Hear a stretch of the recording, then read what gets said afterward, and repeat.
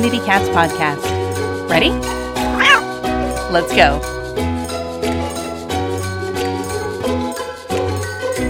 Welcome to the Community Cats podcast. I am your host, Stacy LeBaron. I've been involved helping homeless cats for over 20 years with the Merrimack River Feline Rescue Society.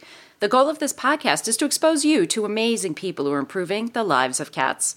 I hope these interviews will help you learn how you can turn your passion for cats into action. Today, we're speaking with Will Zweigart. Will is the founder of Flatbush Cats, a 501c3 nonprofit focused on reducing the outdoor cat population in central Brooklyn through TNR and rescue work. He began doing Trap, Neuter, Return in late 2016 after moving to the Flatbush neighborhood in Brooklyn and discovering cats everywhere. TNR led to fostering friendlies, and before you know it, he and his partner were over their heads with mass trappings and medical emergencies. Will formed a nonprofit to better organize their efforts and begin bringing new volunteers into the fold. Today, Flatbush Cats teaches TNR classes and offers support and tools to newly certified volunteers, including a trap bank, community food bank, Facebook support group, mentoring, and rescue adoption support for friendlies. They also recently launched their first mobile spay-neuter clinic pilot program in partnership with the Toby Project to support low-income residents and prevent more cats from being born on the street. Their goal is to help solve the outdoor cat population problem in New York by creating a sustainable model for how hyperlocal grassroots groups can serve on the front lines in partnership with larger animal welfare organizations. By day, Will is a brand strategist with an advertising agency. He enjoys documenting his TNR and rescue work through video, photography, and social media,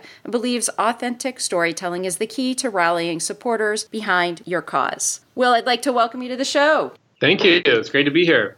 You are just fantastic on Instagram and the videos that you do. It's absolutely amazing. And we're going to do a deep dive talking about the storytelling and the video work that you do and that you're just so excellent at. But first, you shared a little bit in your bio about your interest and how you got involved with the kitties in Flatbush. But tell us a little bit before that. Have you always been a passionate cat person? Yes, I've always been a passionate cat person. I was fortunate enough to grow up in a household with cats and developed sort of a lifelong appreciation for them from an early moment. I kind of use myself as an example of someone who we might want to talk to from an audience perspective, because just a few years ago, despite being a lifelong cat lover, despite having cats for most of my life, I knew absolutely nothing about what was going on in New York and TNR or any of that stuff. So I try to use that as a reference point. Remember that you could really love animals, you could want to support them, but there's a lot of folks who we haven't really even reached yet. That's amazing. We get stuck in our worlds, and we talk about TNR, and we talk about community cats, and we talk about rescue, foster care, KMR, this and that, and blah, blah, blah. And we figure everybody knows what we're talking about. But really, most people don't have any idea. And is that something that you look at when you're talking about storytelling and trying to share messaging with your organization? Yeah, 100%. To your point, I think the longer you're involved in this space, the more you realize that we are sort of under-resourced to meet the challenge in any given large city. So despite having a lot of very caring people who make great sacrifices to do their part, the problem is very large. The challenge is huge. So you realize pretty quickly we're going to need a lot more people on the front lines. And this can't be seen as some quirky, obviously you guys have talked about all the old tropes before in other episodes, but this can't be seen as some weird thing. This has to be seen as community service. This has to be seen as civic engagement and doing your part. And so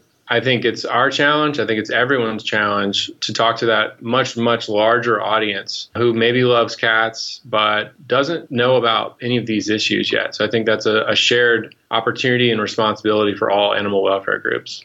When you started Flatbush Cats as a 501c3, did you decide to go it alone from the very beginning, or did you research other organizations and just feel like they weren't covering the same topics that you were interested in?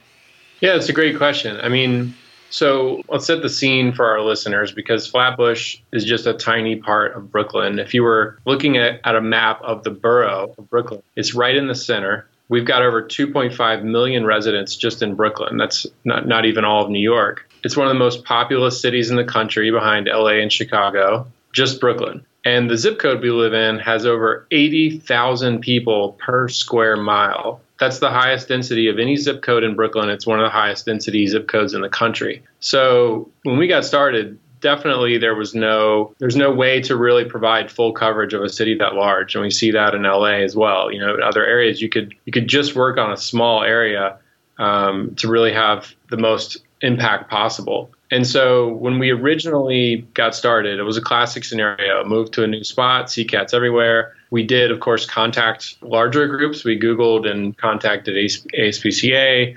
We contacted the few shelters that we could find. That's still a little bit of a broken system. We're hoping to maybe play a role in connecting people who want to help with the right resources. Right now, it kind of feels like you're digging through the yellow pages and you get a list of 20 groups. You email them all those groups get all the same help requests. So that's another topic, but I really want to maybe contribute to solving that. But after some searching, we realized that we needed to get involved and do this ourselves. Later on, we did meet some other groups who work in a peripheral area, like Brooklyn Fat Cats, who was really helpful for us when we got started. But again, with a city that large and that dense, you really have to have focused resources in any given area to be able to make any kind of impact.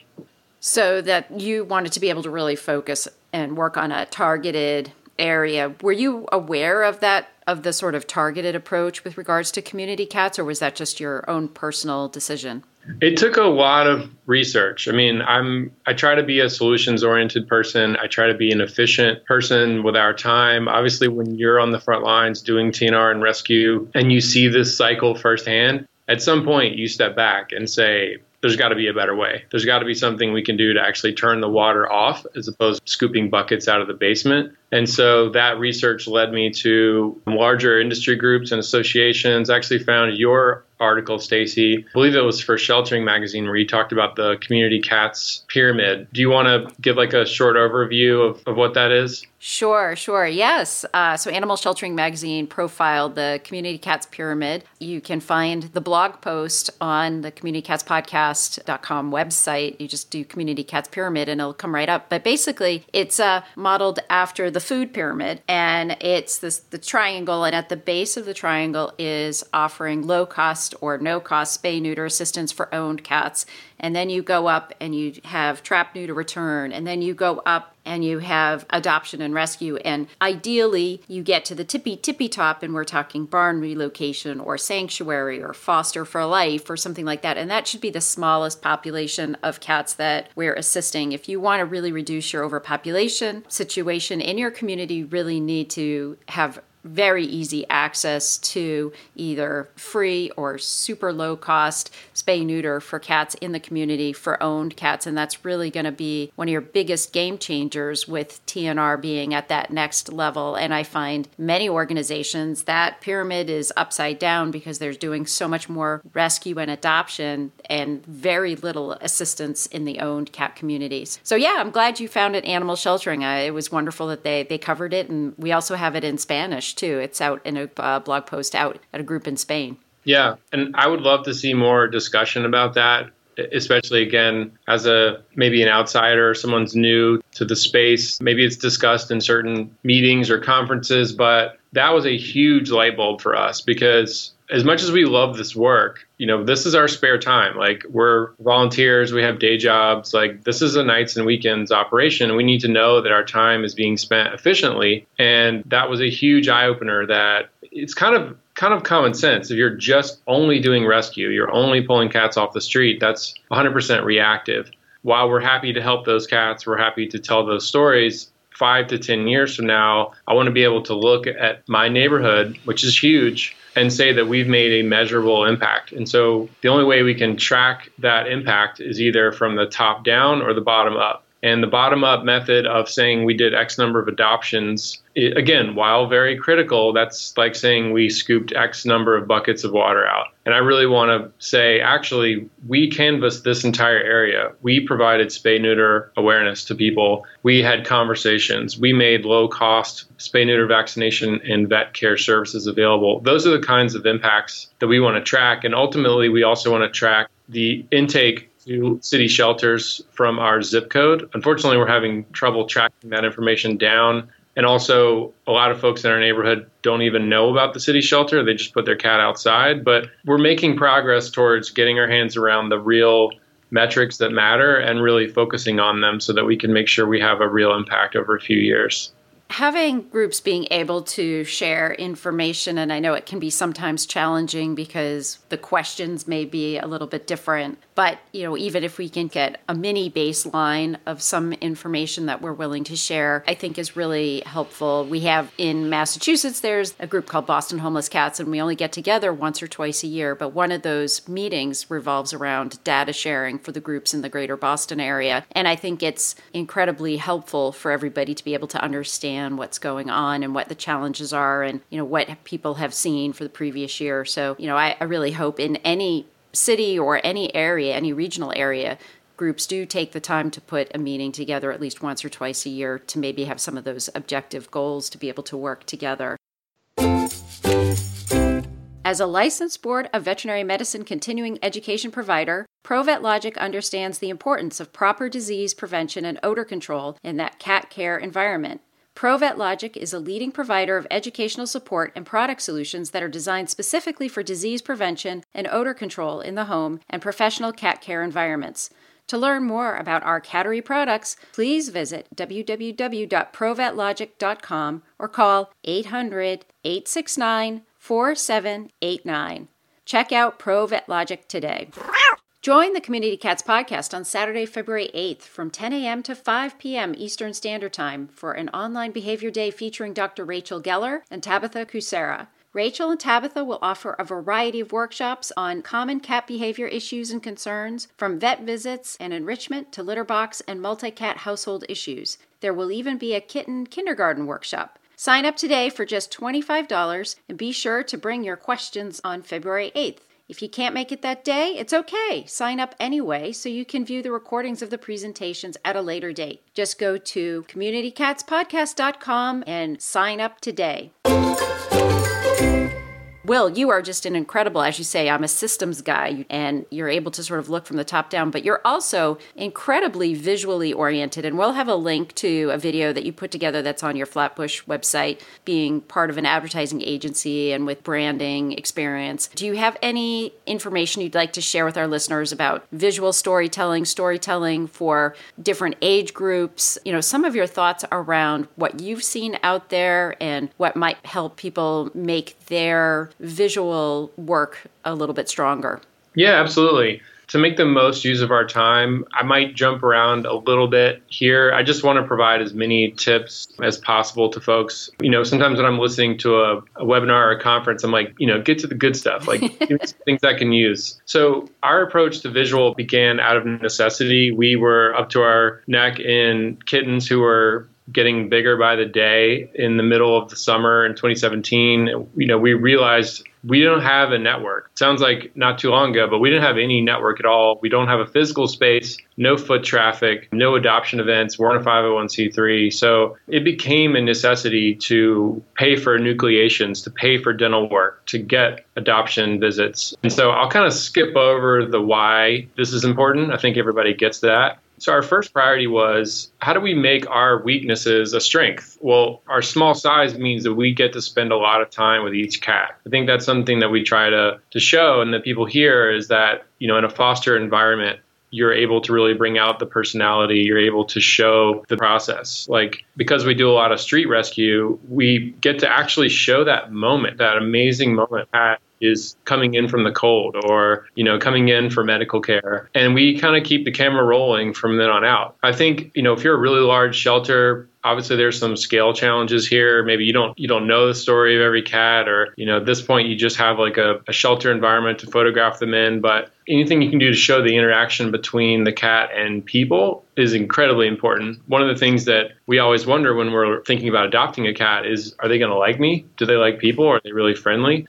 I would never just say this cat is really sweet. I would say to the foster, that photo is great, but can you send me a video of the cat getting some chin scratches? Can you send me a video of the cat, lounging in your lap? I want to show that relationship and that dynamic. And I think we do little kind of for our fosters. We have to I don't want to say train, but we have to show each one of them individually why the documentation part is so important. I think most of you will find that the documenting side comes naturally for maybe a small percentage of your audience. Some people who already take a lot of photos of their cats, they may be more proactive. But we try to show from the beginning, this is a key part of your responsibility as a foster, is we need to document the progress. We need to keep people informed how the cat's doing. I don't want to just show a photo at the very end and say, this is Teddy. He had a really rough time. Now he's great. Like, try to do one post of a cat when they're all the way through everything they've been through. It's really hard to develop that emotional connection with the cat.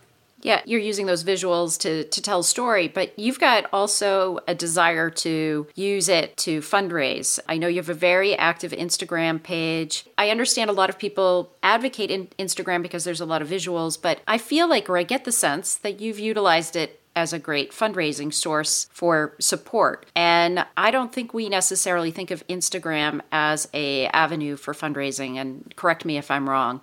For 2019, 2020, regardless of who you may think your target audience is, first of all, everyone loves stories.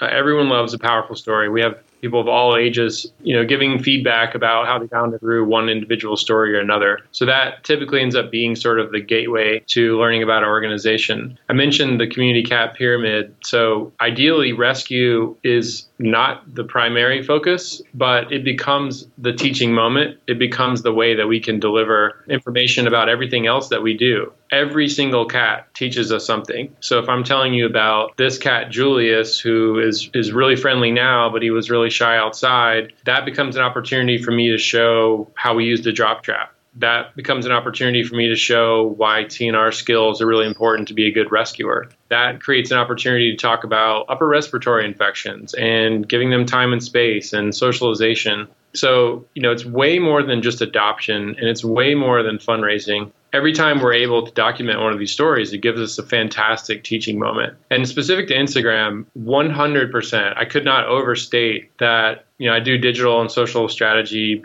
for my day job. And I can just say Instagram dominating everything right now. It's not even close. Things are always going to change. Platforms are always going to come and go, of course. But that's where you need to be right now. And kind of alongside that, it is our fundraising strategy. We could do events, we could do newsletter things, we could do, pleas for help on a specific situation, but we find it's way more beneficial to be proactive in storytelling all the time. And then you never really need to get to the point where you're in an emergency. And if they've seen the cat when it came in and they know the surgery is next week, it's nice to not have to ask. It's nice to tell people what's going on, show them so they have a much more close connection. If I think about the nonprofits that I supported through my own donations 5 to 10 years ago, maybe I would get a letter, like, I'm not going to visit your website. No one's going to visit your website. Maybe I would get some updates somewhere. But now people are following these rescue groups on Instagram. They're getting daily updates and they're seeing the progress. They're seeing where their money went. The other thing you're saying, too, as a small organization, you are focusing, where your own strengths are, too, and you're not allowing yourself to get sort of distracted by different rabbit hole type scenarios, like you say, running events or doing that kind of stuff. So I think the other thing, too, is knowing what you have as a small organization from a bandwidth standpoint. Obviously, you're in an area that's incredibly densely populated, huge population, huge number of cats. And, you touched upon it earlier, a desire to be able to communicate and network better. Looking forward, Will, you're new, so I'm hoping you're going to be in this business for the next 20 to 25 years, so we have this whole overpopulation situation resolved and solved by them. What do you envision happening for community cats and for our organizations over the next 5 or 10 years? Specifically to New York, and I think that is representative of a lot of other area challenges. We have some structural improvements that we need to make. I would urge all of you to watch the documentary, The Cat Rescuers, that you interviewed Steve and the other filmmakers prior. That shows the deep isolation, the deep sacrifice that individual rescuers are making right now. And I think that's frankly unfair for the people who care the most to be bearing most of the burden. So we're really grateful for the resources that we have at a city level, but on a per capita basis, New York is significantly underfunded. we're not putting the dollars into the programs that we need to make. And the employees at the large organizations are doing their best. They're pouring their hearts out, but we're simply not funding this challenge the way we need to. So I think advocacy for all the larger and smaller groups to be working together and have a tighter network that are focused on the problem and actually discussing the problem. I have not ever heard anyone say, let's talk about the problem in New York. How do we fix it? Open discussion without fear of failure, without fear of judgment. But I think that's looking up. I think looking at the broader population, the biggest change that we have to make is we have to be catalysts for everyone to understand the role that they can play. I mentioned earlier that most people in New York, when I talk to them, they do not know about the cat population problem. Okay, that's opportunity number one right there, everyone. If the people who live amongst us and have the resources to donate and have the weekends to spend time trapping and fostering, if they don't even know about the problem, that's our number one opportunity. And that's why we spend so much time, again, on channels like Instagram and YouTube, is because selfishly, we know we can't do this ourselves. We reached that realization a long time ago. So who's going to help us? We've got to bring new people in. We've got to bring lots of new people in. And so we have to create this welcoming, inclusive, positive, aspirational space where people don't feel guilted to help. They don't feel guilted to donate. Instead, we talk about the joy that fostering brings. We talk about the deep sense of fulfillment that changing these cats' lives bring us. And we use that as a tool through social media to get more people involved, and it's working. Before we wrap up today, I want to ask you a little question about your partnership with the Toby Project. Would you like to share a bit with our listeners about that?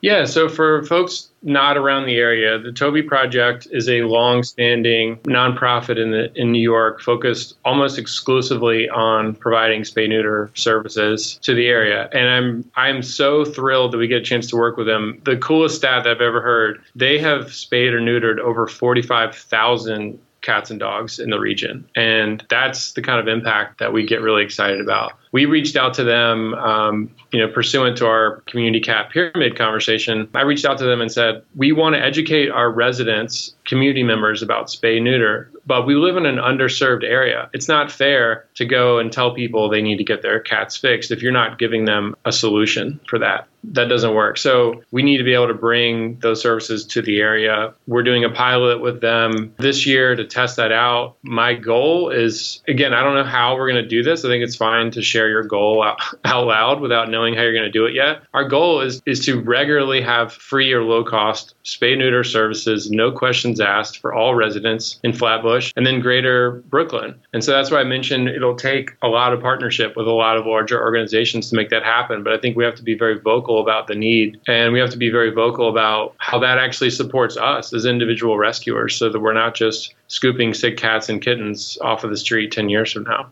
So, Will, if there are folks interested in finding out more about Flatbush, how would they reach out to you folks? I always tell people to follow us on Instagram because, if you go to a website, you might never come back or it might feel like a brochure to you. So following us on Instagram is the best way to see what we do day in, day out. We have some great videos on our YouTube channel that are a mixture of kind of education, how-to, and storytelling. But our website is at flatbushcats.org as well. That's excellent. And we'll make sure we have links to all of these places in the show notes and get it out in our social media too. Is there anything else you want to share with our listeners today? I want to say, having great photos and videos doesn't mean that you need big production budget. It doesn't need to feel commercial. In fact, when you're talking about social media, something that looks heavily produced, our brains read that as an ad. So it actually doesn't work in our favor to have things like text overlays or things that look like posters or things that look like TV ads. Not only do you not need that, it can trigger a sense that you're watching an ad, and that can kind of get people moving on more quickly. So try to document the stories that you can with your phone. I teach a workshop on photo video, and the workshop is based on your phone because I don't want people to think that they need some kind of crazy 4K camera and equipment and studio to document the stories. If you look on our Instagram, I would say maybe 80% of that video is from my phone or from a foster's phone. So yes, things like good lighting and composition do make a difference. And yes, you should try to improve your game and, stick with it. But also, if you really don't love documenting your work, you do need to find and hire someone who does, because photo and video requires a lot of time and commitment and passion. But as we talked about earlier, it's not just about, getting more followers. It's not just about adoption. This is going to be the center of your fundraising efforts in the future. It's going to be the center of the direct relationship that you have with your donors. And it's also going to be the number one source for finding new volunteers and people who can help you. So it is worth the time and energy. Wow, that's great. Some valuable information there. And Will, I want to just thank you so much for spending time with me this morning. And thank you again for agreeing to be a guest on the show. And I hope we'll have you on again in the future. Thank you, Stacey. It's been a pleasure. Thank you for listening to the Community Cats podcast. I would really appreciate it if you would go to iTunes, leave a review of the show. It will help spread the word to help more community cats.